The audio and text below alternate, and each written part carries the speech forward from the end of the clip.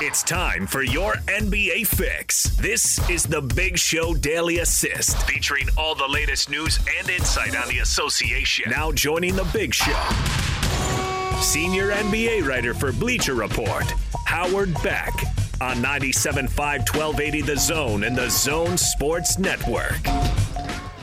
All right, your Daily Assist brought to you by Lee's Heating and Air. Check them out online, leesheatac.com, or give them a call, 801-747-LEES. Out to the T-Mobile special guest line we go. T-Mobile and Sprint coming together to build the best wireless company around. Visit T-Mobile.com for online services and local store availability. From the Bleacher Report, he's our friend Howard Beck. Hi, Howard. Happy Friday. How are you? Hey, guys. Good afternoon. Hey, so give us your thoughts. Jazz Nuggets best of 7 series. Give us kind of a tale of the tape. Well, I think the most interesting pieces of this are, somebody who's new to this rivalry, if we want to call it that, and then someone who's missing. So on the Jazz side, not having Bogdanovic, we're really going to see now how much that might hurt them, and I think it will. And on the Nuggets side, it's as if they added a near all-star overnight, because Michael Porter Jr. just made this tremendous leap in, July, August from where he was when we last saw him back in March, and he's been outstanding. And so, as I'm looking at this and I'm thinking, one of the things that, we all talked about earlier this season about, Utah and their hopes for a deep playoff run and what would happen when they went up against, the Clippers with these two elite wings in Kawhi and Paul George, or had to go up against LeBron. Well, Michael Porter Jr. is not at that level, to be clear, but he is a high-scoring, explosive wing who I start looking at the Jazz and think, okay, this is somebody you have to contend with now. In addition to, the obvious matchup of Jokic versus Gobert, in addition to, Mike Conley and Donovan Mitchell versus Jamal Murray, Porter's just a new element. I haven't looked up to see what he did against the Jazz, if he played against them in any of the regular season games in the earlier part of the season. But he's really good. He gives them another element, another guy who can create, which is just so critical. And I think he gives them a really massive advantage. Howard, one of the guys that we've been circling as important in this particular series is Mike Conley. His wife is pregnant, and obviously no one's going to hold it against him if she gives birth.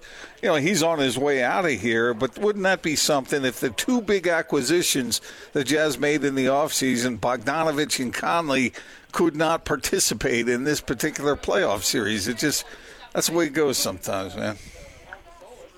Yeah, look, even in the best of years and normal seasons, you can't anticipate these kinds of things. But I think in this case, you really do just have to shrug. There was just no planning for a contingency where you're going to be playing playoff games in late August.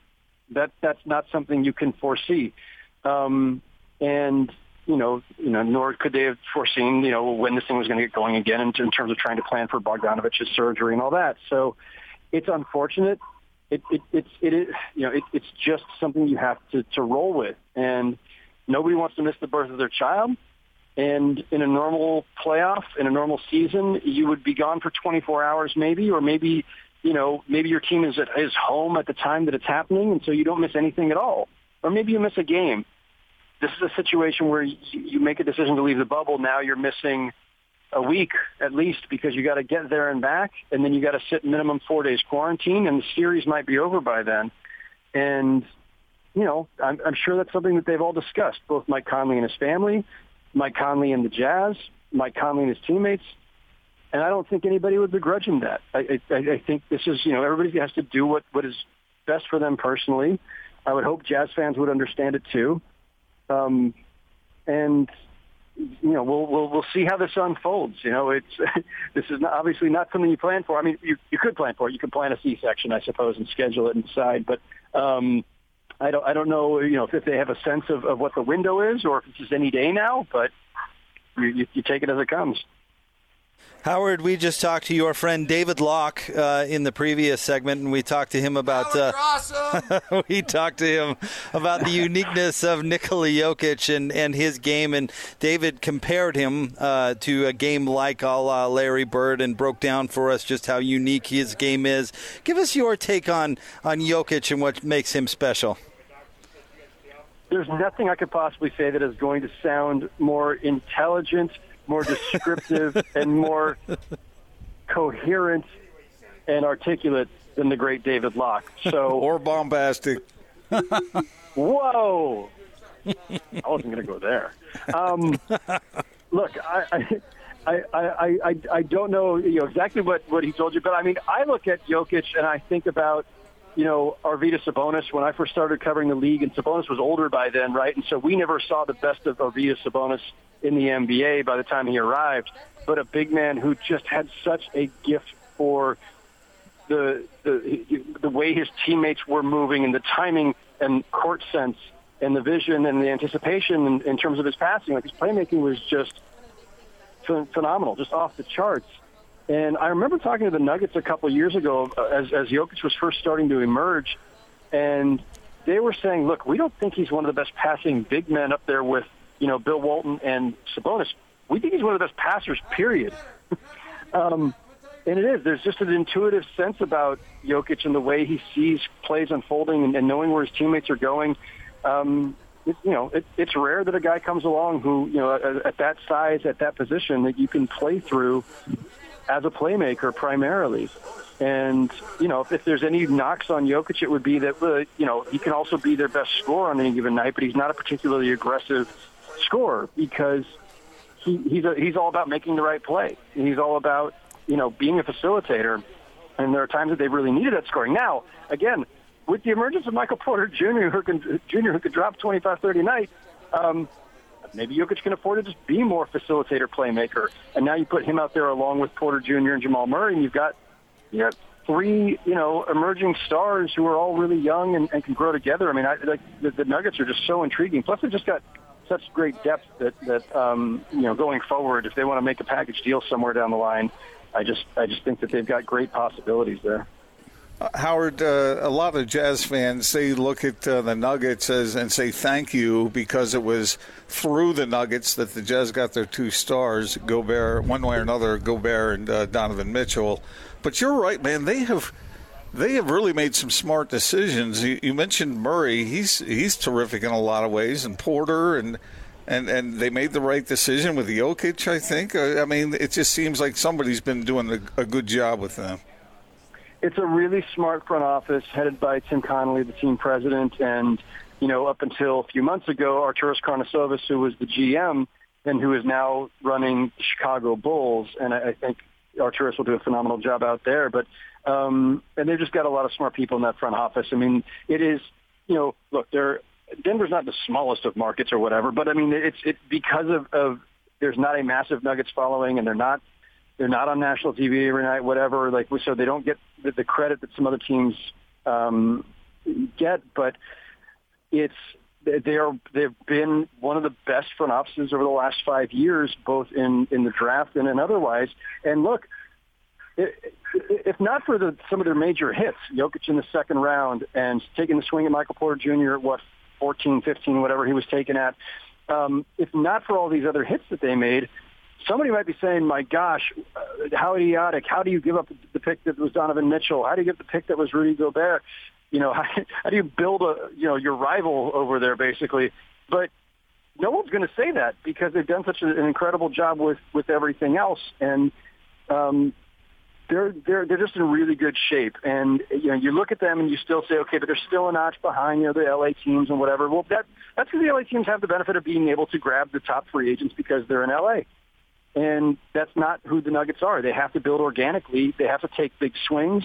They have to nail it with low picks and second-round picks, and that's what they've done. And, guys, we have a little bit of breaking news. Our friend Sam Amaker, at least Sam's the first one I've seen with it, reporting that Kings GM Vlade Divac is stepping down and will be replaced by Joe Dumars, who will be the interim executive VP of basketball ops and immediately assume GM duties. Your thoughts on that, Howard, and Joe Dumars getting another bite at the apple? Wow. Yeah, many thoughts. I'll say this first.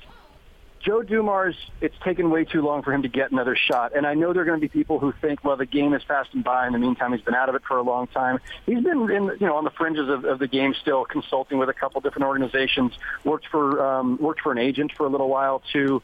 He has not gone away. And while people might pick apart his latter years with the Pistons, he did a really masterful job in putting together the team that won the 2004 championship that beat the Lakers when I was covering that team. And, that was one of the most unique champions we've seen. Joe Dumars is really smart, really good guy, well-connected, and he was overdue for another chance. I'm glad he's getting it. And, look, Vlade, everybody loves Vlade. There's nobody in the NBA who dislikes Vlade Divac. He's a great guy, and he was a really good player. And as an ambassador of the game on many levels, he's admired and respected. He was never a great choice as GM. He was basically kind of a team ambassador type when they had one of their many upheavals there, and Vivek Ranadive liked Vlade and had become close to Vlade and made him GM. And Vlade had never done the job before. If there's one consistent thing that I'll pick apart teams for, whether it's here in New York or elsewhere, it's when teams make these wild leaps sometimes, grabbing a guy because of a reputation for doing something else but with no experience in the front office at all. And people will say, well, what about Bob Myers and the Warriors? Well, Bob Myers actually spent a year or so in the front office learning the job under the GM at the time before he rose up to take the top job.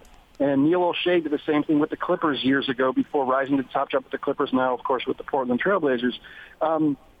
I think those apprenticeships matter, and I think they're important. And I think sometimes these owners overreach because they're looking for somebody who fits a certain profile, or they're comfortable with them, or they're a popular figure with the team. In the case of Vlade, Vlade made a lot of really bad early mistakes, some really just horrific moves. And then he started to learn on the job, and they started to put together a better front office around him, and they evened out, and they made some good picks. They got De'Aaron Fox. I was one who thought the DeMarcus Cousins trade was a good deal even at the time, and it's panned out pretty well for them overall. But they just never had a consistent vision or a sense that they were on the right track. So, interesting turn of events there in the last 10 minutes. Howard, one thing that Jake has pointed out, I think correctly, is these playoff matchups in the first round in the West. Every one of them is intriguing in one way or another. Well, if Portland ends up playing L.A., we'll see how it goes. But, Clippers, Dallas, OKC and Houston, and Jazz and Nuggets, there's something to get excited about in every one of those series. Yeah, the Western Conference playoffs are going to be really fun, I think. And the East, two of those series are going to be dreadful. Like, Bucks, Magic, Raptors, Nets are just going to be, it's brutal. And the Nets play their butts off, despite the fact that they're missing everybody. But I don't expect much out of those two. The other two, series in the East could be good. But the West is where the action is. If the Blazers become the 8th seed, they're going to be the rare 8th seed that's actually got top 4 seed talent. And Dame Lillard is just a showman and incredible.